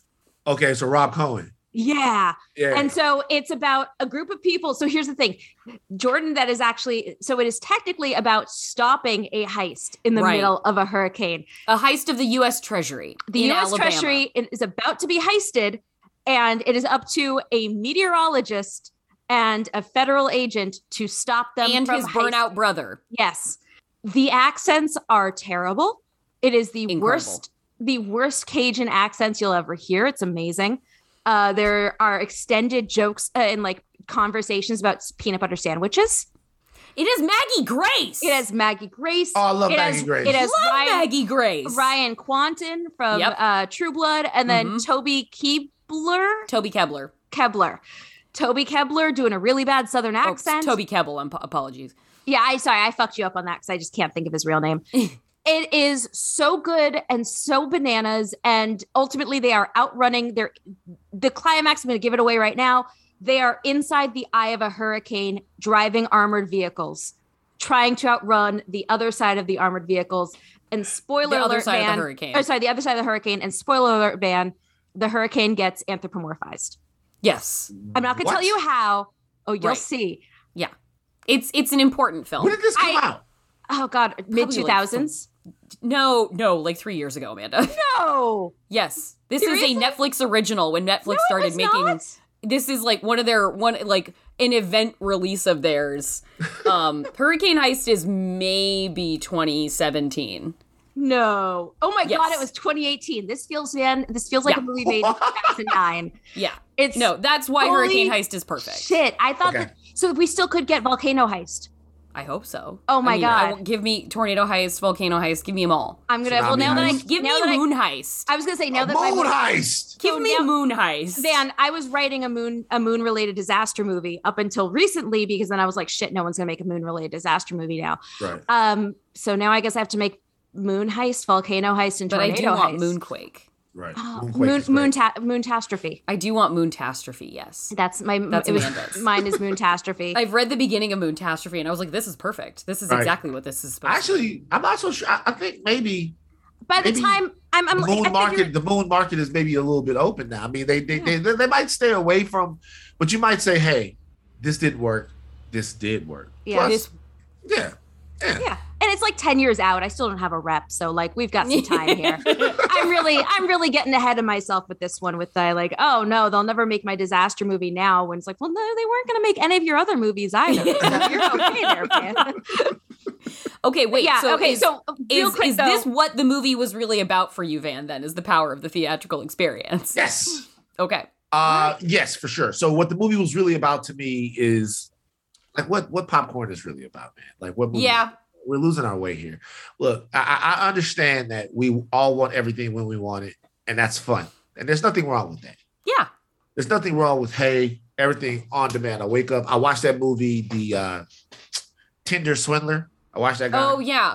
And that's something you're never going to see in a movie theater, right? And you can't get enough content like that. I wake up like once a week. I watch Noam Chomsky's Requiem for the American Dream, right? I watch the documentary like once a week because just remind myself that somebody called the fact that we're all fucked up. Mm-hmm. You just can't. I don't give a fuck how big your TV is. Yeah. Moonfall isn't made for your TV. I would No. say that Avengers Endgame is more made for your TV than Moonfall is. I can hear you on that. Yeah. Because Avengers Endgame was one of my favorite movies. The story is about all these emotional beats, really more than it is actually about the big action. It's a comic book, and that's kind of what comic books are. I think people think comic books are about fights. No, comic books are about these really intimate little stories that get blown up by these superpowered people. So that works a little bit better than this. This is about, the moon is about to crash into the earth, and crazy shit is happening. Yep. You guys don't even fucking know how crazy this is. We got a gravity wave. We got all of these types of things. We got to get in the Endeavor, and we got to go get from SC, and then we got to go into the moon. Like that, you need your theater. You not even for the picture. You need it for the sound. Yeah. You need it for everything. And Yeah, your home theater isn't even set up for Moonfall. Right. This is a 50-foot screen experience. I was watching the trailer during the movies, right? Watching trailers, and my trailers were the Batman. It was that Jake Gyllenhaal, Yaya. Ambulance. I Right. can't wait. Looks great. Yeah. It was Did you get Sonic too? I got Sonic 2. Yep. It was a fucking terrifying looking exorcism movie. Oh, Jesus yeah. Oh yeah. my God. Yeah. So, and I was thinking, of all of these films, I'm going to see all of them, right? Mm-hmm. But of all of these movies, the only ones that I would have to see in the theater are the Batman, the Michael Bay movie, and this one. Mm-hmm. But you need your movie theater for this. Yeah. Emmerich knew what he was doing. My only thing is I didn't see it on IMAX. So this is the type of film that if you go to see it, you'll have fun. Yeah. If you watch it in your house, it might take you a couple of times to get through it because you're not going to get the scale of it. You can't get the sense of danger. The sense of danger. That's really true. You need to be able, because the sense of danger comes entirely from the spectacle, from the scale. And I think that is that is entirely correct. Amanda, do you have this was one? a fucking bananas movie when the Chrysler building ending up in Aspen doesn't even come up in our conversation about Yeah. the film. Haven't even mentioned it. Didn't even think about it. As I was watching this movie, I was like mentally cataloging how many different ways Roland Emmerich has destroyed Los Angeles. We didn't even get to that in our conversation because this movie is so filled with things. He is just throwing everything at us and we're just dodging it like we're in the Endeavor in space. And by the way, I noticed that. He fucking hates LA. Oh, he gets so much joy out of destroying He Los loves Angeles. to ruin LA. He hates LA. I was in the movie. I was thinking to myself, "Yo, does he fuck over New York this much?" I know he fucked over New York in the day in the fucking day after tomorrow. Yep. But he goes deep. Hey, let me show you tornadoes ripping Los Angeles. Yeah. Yo, let me show you how LA's fucking destroyed. I was thinking about that because parts of the scene in the LA Palm Hotel, parts of it look like, to me, it feels very LA to me because parts of it look like Universal Studios. You guys ever go to the Universal Studios ride? Yes. You're in the subway and then you crash and then they flood the subway and you're like, oh my God, this is amazing. So Van, spoiler alert, we talk about that in a few episodes with Paul. So Paul Feig comes on in a few episodes for 100th episode. And we because talk about the movie Earthquake. And I was like expecting there to be a subway in the movie Earthquake because of that part of the ride on the Universal Tram Tour. It's so fucking cool. Yeah. Love that. So like it just feels very, that got me thinking about, yo, he really fucks over LA every chance he gets. It's interesting. Mm-hmm. He loves it. I mean, so he's destroyed it now in every movie with the exception of Godzilla. But every disaster movie, he's fully annihilated LA with a different way, which I think is really impressive. He's found new methods every time. It would be funny if he'd have found a way to destroy LA in like The Patriot. I don't think there was an LA yet. You know what I mean? Just people settling. But it's just funny if like just some cutaway. Some cutaway of like you know what I mean? Like just a rogue, not world ending, but bad like meteor hitting the ground.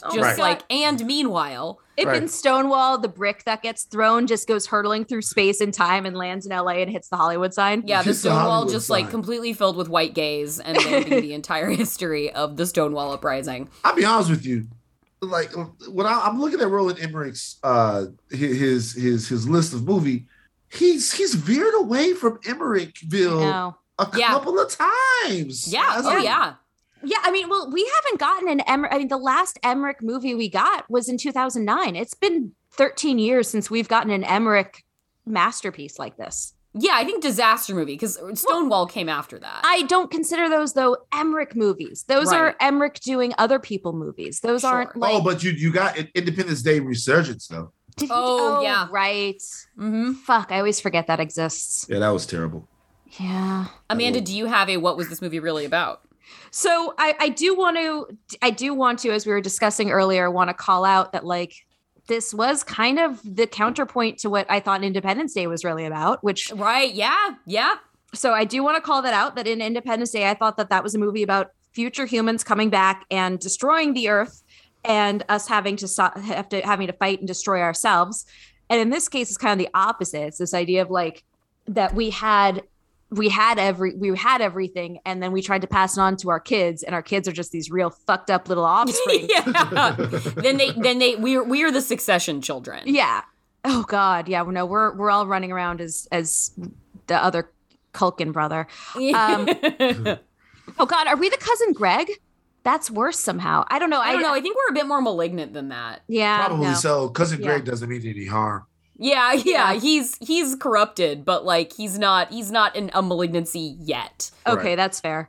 But yeah, I think that this movie was kind of summed up with the moment when I don't have the exact quote right now because it's in my notebook, but basically it's like if you're somebody who makes decisions, you have blood on your hands. Right. And the idea in this movie, ultimately, that we were saved, and I don't necessarily agree with this movie's stance, but we were saved by two things. We were saved by individualism, and we were saved by Elon Musk. Yes, we were. And I don't know that I agree with it, but I think this movie's premise is basically that the thing that will save us is by listening to the free thinkers. The free thinkers. The free thinkers and the rogues. The intellectual dark web. Yeah, that they will be listening to those people who we often dismiss as crazy will in fact be the thing that saves us. I don't know how much I agree with that premise of the movie, but it's certainly true within the movie. Do you know that used to be a much more mainstream thing? Yeah. It's just in movies back in the day, it used to be like, even in like Enemy of the State, all of Gene Hackman's skepticism was warranted. Yeah. In movies like The Net, in movies like Conspiracy Theory, it used to be before the internet actually let us see what some of these people actually, you know, whatever. It used to be that those people were like the truth tellers. Right. And this movie almost seemed like a callback to that era a little bit. So that's the thing, is that, it is absolutely, it still has those hallmarks of basically the 90s when it was like, well, it's safe to have these insane theories because like we've got adults in charge. So we can have these fantasies. Right. Yeah. Like you could have the fantasies of the adults are lying to us because it was safe. And now it's like, the only part of this movie that pulled me out was the conference at the LA Palms, because I was listening, I was like, how many of those guys are QAnon people? Oh yeah, like that whole fucking room. You know they room. Were. When the old guy stands up and he's got the ball cap on and he's like, and he makes a JFK assassination comment. Yeah, and he's like, "Not now, Larry," or whatever that guy's name is. And I was like, that guy's in a red hat. What does his red hat say? Yeah, and like that was immediately where my brain went, because it's just like, it's hard. The hard thing to enjoy, like the hard thing for me about these movies is that like you want to have the conspiracy. The conspiracy is part of the fun. And it's hard to enjoy the conspiracy right now because we have so many actual conspiracies that are so fucking unhinged, but are having real world consequences. That was like, shit. I have a friend who's like pretty into conspiracies and like has unique ways of thinking about things, and I very much value her stance on things. But she's like, yeah, it's a pretty bad time to be like into conspiracies because everyone just thinks you're QAnon supporter. And she's like, I'm not. I I read up on it a lot and like I follow threads. She's like, but I'm not like about that. But it's a shitty time to be conspiracy theory minded because you are immediately in this batch. Because what else? Because like we're on a fucking hair trigger with these people. I gotta be honest with you guys about something. Seriously. Yeah. Are you a conspiracy theorist? I'm not at all. like not even a little bit. Okay. Yeah. The only one I kind of believe is the moon landing thing, but that's just because like I'm a rabble rouser. You know what I mean? You gotta have. I feel like everyone's gotta have like one conspiracy theory that you just like. I know it's not real, but I really like. Mine was that I thought the Queen was dead. I'm a Kaler truther. A what? I'm a Kaler truther. What does that mean? Karlie Kloss and Taylor Swift. Oh, Taylor. Oh, there we go. Yeah. See, you gotta have one conspiracy theory that it's kind of harmless, but you hold to it. Yeah. But I will say this about QAnon. Okay. Just real quick. I find QAnon to be so endlessly entertaining. Oh. Now, the QAnon people are fucking batshit crazy and bad for the world and bad for America, right? Mm-hmm. Can't get enough of them, though. QAnon rally, and I don't mean to be a jerk as I say this, QAnon rally, where they're playing a Michael Jackson song, waiting for JFK to come back from JFK Jr. to come back from the dead. I'm like, yo, what the fuck? I'm like, for real? Yeah, like that situation in Texas of like we're waiting for him to come back for the dead to run for president as to run for vice president as Donald Trump's running mate. I'm like, yo, and it's like 500 motherfuckers, and they really believe this. And somebody sends me this video. And they're like, Rachel's like, I don't want to do it on higher learning. I want to platform QAnon and all of that. I'm like, I don't want to talk about this. I just want to like discuss. I can't articulate it. Like, what's happening here? It's like, what? And my thing is, because this is where my brain goes. What if JFK shows up? Like, what if? Like, what if that's what they posit, man? It's like never happens. It's not gonna happen. But like, what if they're out there? I personally think if JFK Jr. showed up, they would be scared. I think they would be like, whoa, fucking shit. You know what I mean? Jesus Christ, now what do we do? It's just so hilarious to me that it's hard for me. It's so weird, and they're so fucked up, and I'm always looking for people, like who's. I know one of you. I know somebody who's Q. Right. Yeah. I have to. You have Louisiana. to. Yeah. But I despise the QAnon people, but they just give me endless amounts of entertainment. Like, I watched the HBO documentary and I'm like, Jesus Christ, these people are all fucked up. They must be stopped, though. They must be stopped. I just wanted to say that about they must be stopped. But like, you saw the video from where they were like, oh, they also think that they've spotted several other dead celebrities at the rally in Dallas. No, who was there? Oh, they thought that somebody, supposedly Michael Jackson, was actually at the rally. Oh my God. Among others. Michael Jackson had arrived in Dallas. And it's all just Death Becomes Her. It's all just Death Becomes Her and their galas together. That movie scared me as a kid. Sempre viva! Yeah. So, Jordan, what do you think this movie was about? Yeah, I feel like, to me, this movie is like if every Roland Emmerich script got fed into a computer and an AI made a Roland Emmerich movie. Like, the AI of Moonfall made Moonfall. Like, let's go with Moonfall is real. Let's go with this is like a tease of what's to come. And the AI from Moonfall in our future created Moonfall to be like, let's see what happens. Right. And gave us all the clues, Mr. Police Officer. And we're not going to do anything about it because we're like, silly Roland Emmerich movie. Like, in the way that you predicted you reverse engineered Moonfall, Amanda, I feel like the Moonfall AI is reverse engineering this outcome. So that's what I'm going to go with. Is that Moonfall's true. So Jordan has declared herself that she now believes the moon is fake. Yeah, this is okay, fine. Let's go with the moon is a mega structure. Can't rule it out. Yeah, can't rule. I don't have evidence against it, Can't rule it out. I'm going to go with this as a historical document. It's funny that you said that because, like, literally, I was in the movie and I'm thinking to myself, did Roland Emmerich just see like an Ancient Aliens episode or something like that, and then literally call somebody and go, "Yo, I need a script on megastructures. You have 30 minutes." and then hang the phone up. Like, that's how it seemed at some point. Yeah. Oh yeah. I want to believe the moon is a megastructure, not for any conspiracy theory, just because it's cool to think about. It'd be like, would that be awesome if the moon was like a fucking building? Like, I don't care what the implications of it are. I don't care what it means for God or anybody, but it would just be like, that'd be neat if that was like, if there were big buildings out there like that. Cool. Like, if there was a fucking dead star in the middle of the moon and it was filled with gardens, that's just fun. Yeah, like, why not? That's cool.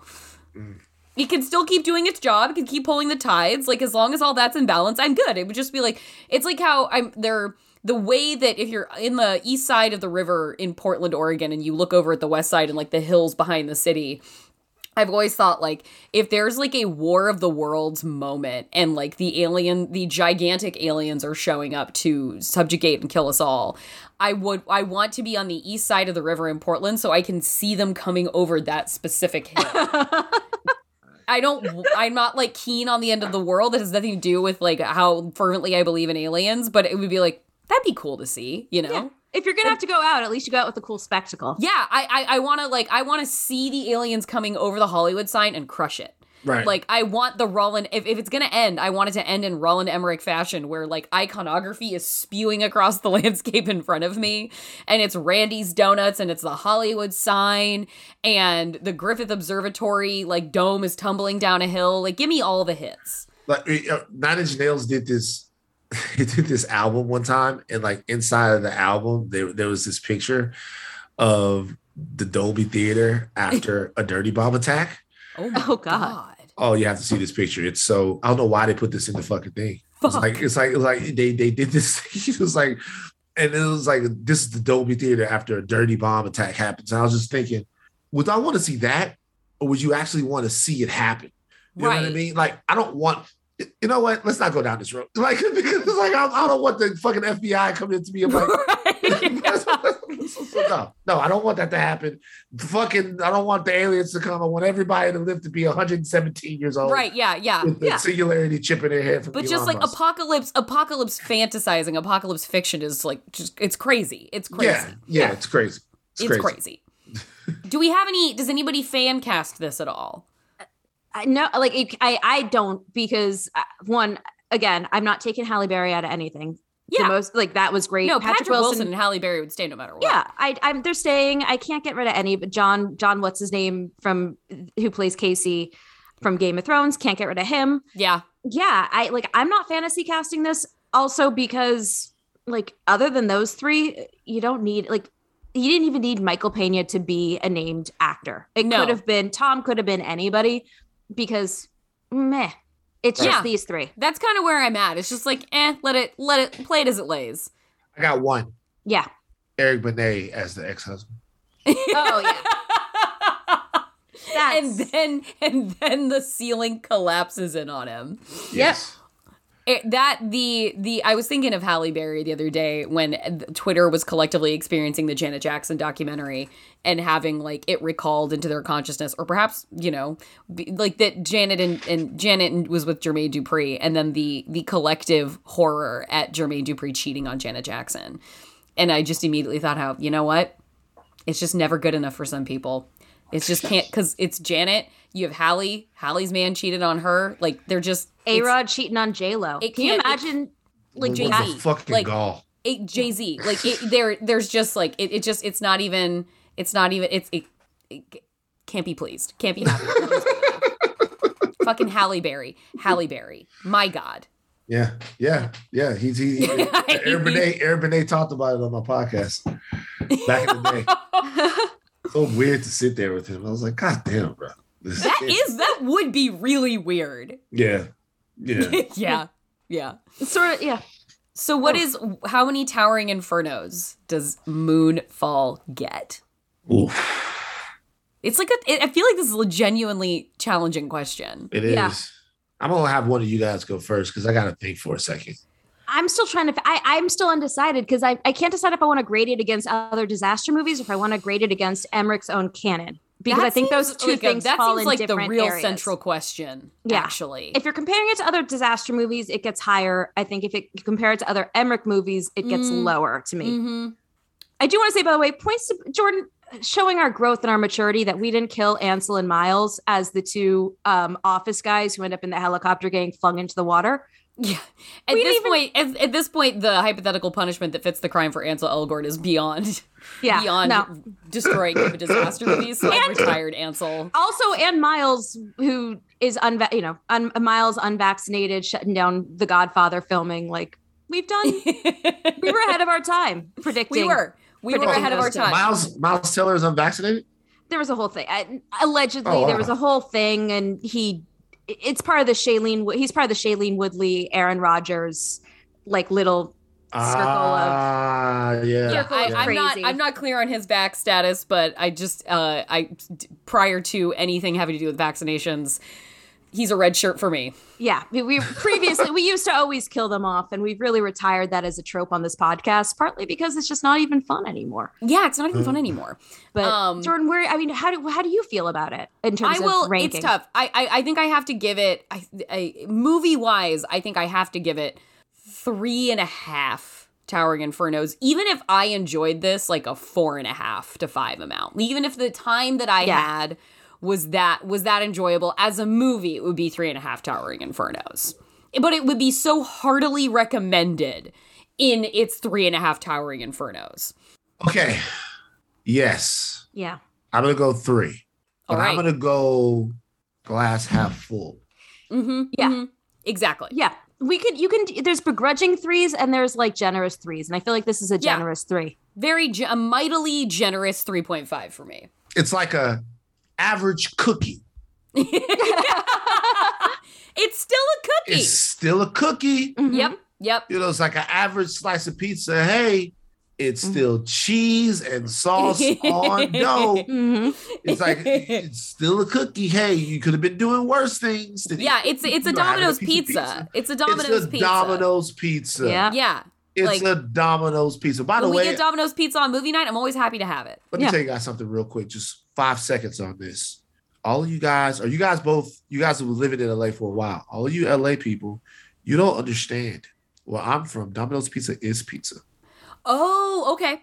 You get to some of these other. Oh, that's not now for me. Jesus Christ, I've been bougie for too long. Like, you get to some of these other places, and I remember the first time I went to I went to what's the guy who has his place on Melrose and Highland? What's it called? Wait, the fancy one. Mozza. Mozza Pizzeria. Mozza Pizzeria. I remember the first time I went there, it was on some highfalutin, like Hollywood meat type thing. I remember I ate the pizza. I was bit to it. I threw it down. I was like, "Are you guys fucking kidding me? This fucking shit is amazing." I was like, "Are you guys nuts? Like, do y'all come here every day? Like, are you fucking out of your mind with this fucking pizza? I need you to cake on 2 inches of cheese and throw some cheap meat on there. That's a pizza." Yeah, you're like, I need you to cut this into all slices and then stack those slices on top of each other for this to be a pizza. Yeah, but like, this is fucking nuts. Like, we got all kinds of, you'll understand what we do with the pizza. We swirl it around in the ladder or whatever. And now I'm a pizza snob. Now, everywhere I go now, if you put Papa John's, I'll flip it over. I'm like, get out of my face with this peasant pizza. Bougie for too long. Yeah. All right, Amanda, have you weighed in? I'm at like 3.5. Like, I'll go 3.5. Like, yeah, that feels respectable. Yeah, no, Domino. I think the Domino's pizza, that is a perfect, yes, that is what this is. It's the Del Taco.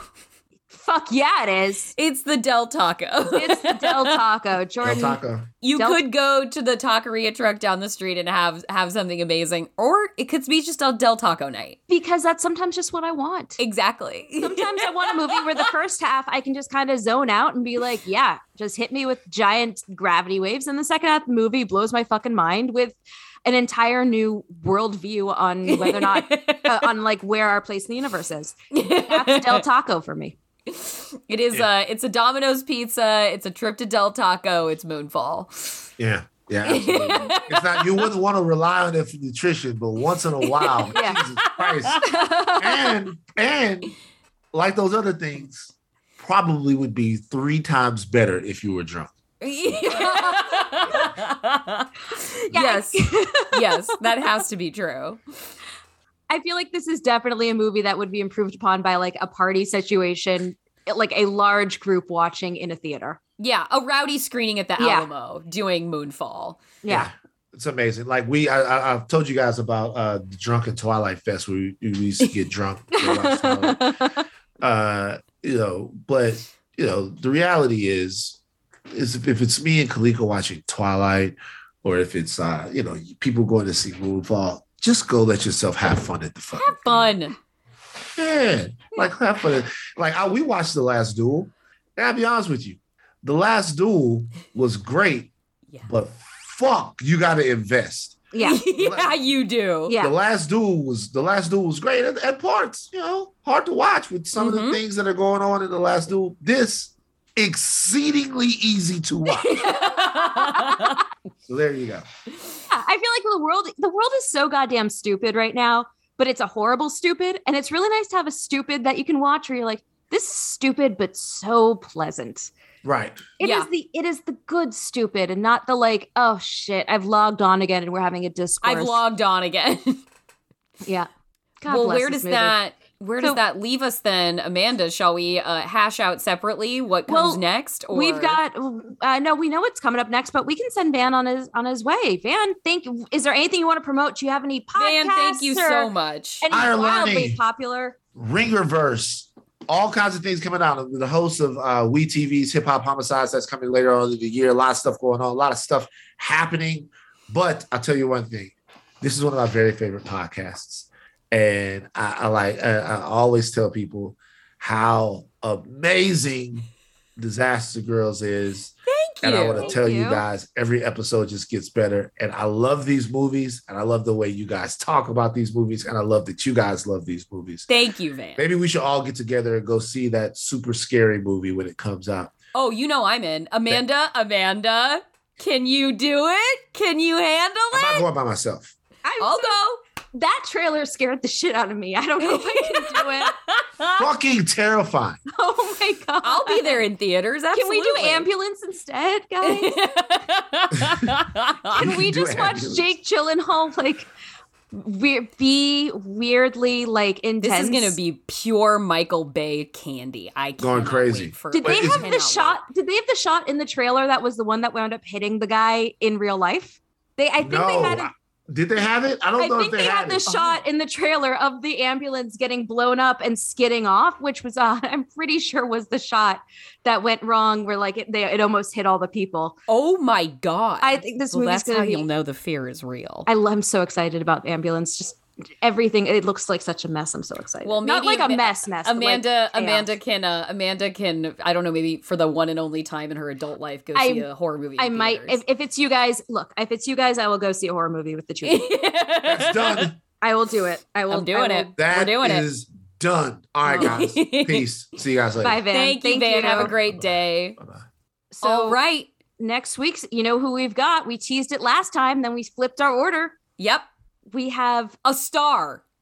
Just nonstop hits, you guys. You know, this time of year in movie theaters, this is when you normally release the ones you don't want anyone to see. It's our time. This is when we thrive. January, February, March, bring it on. Absolutely.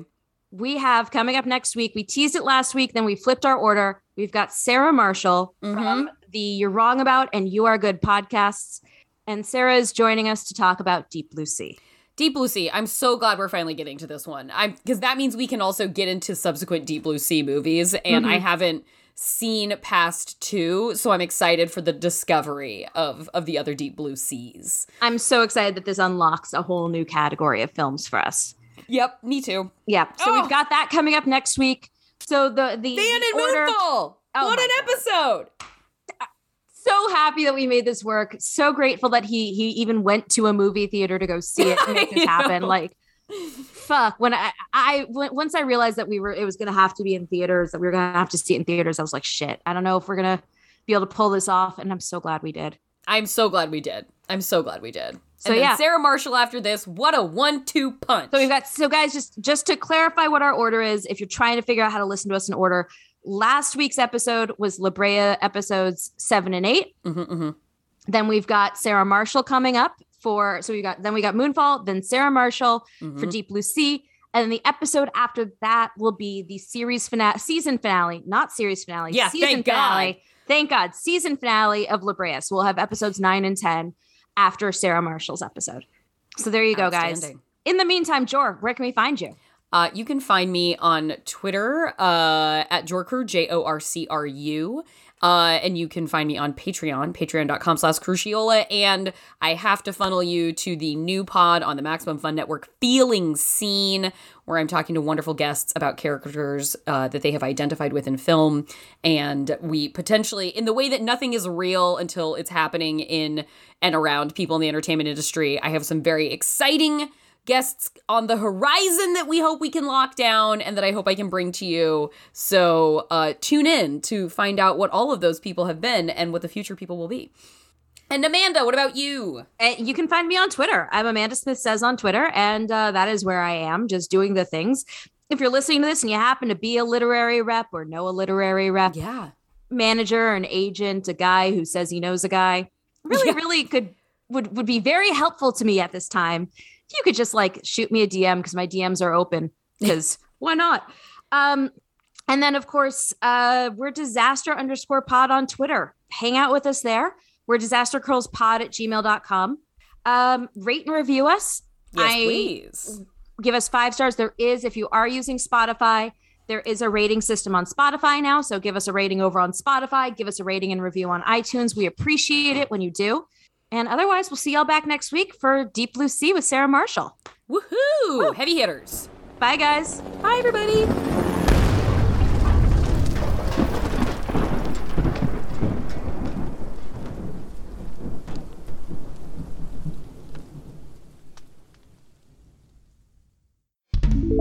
Thatmightbecool.com. You never know.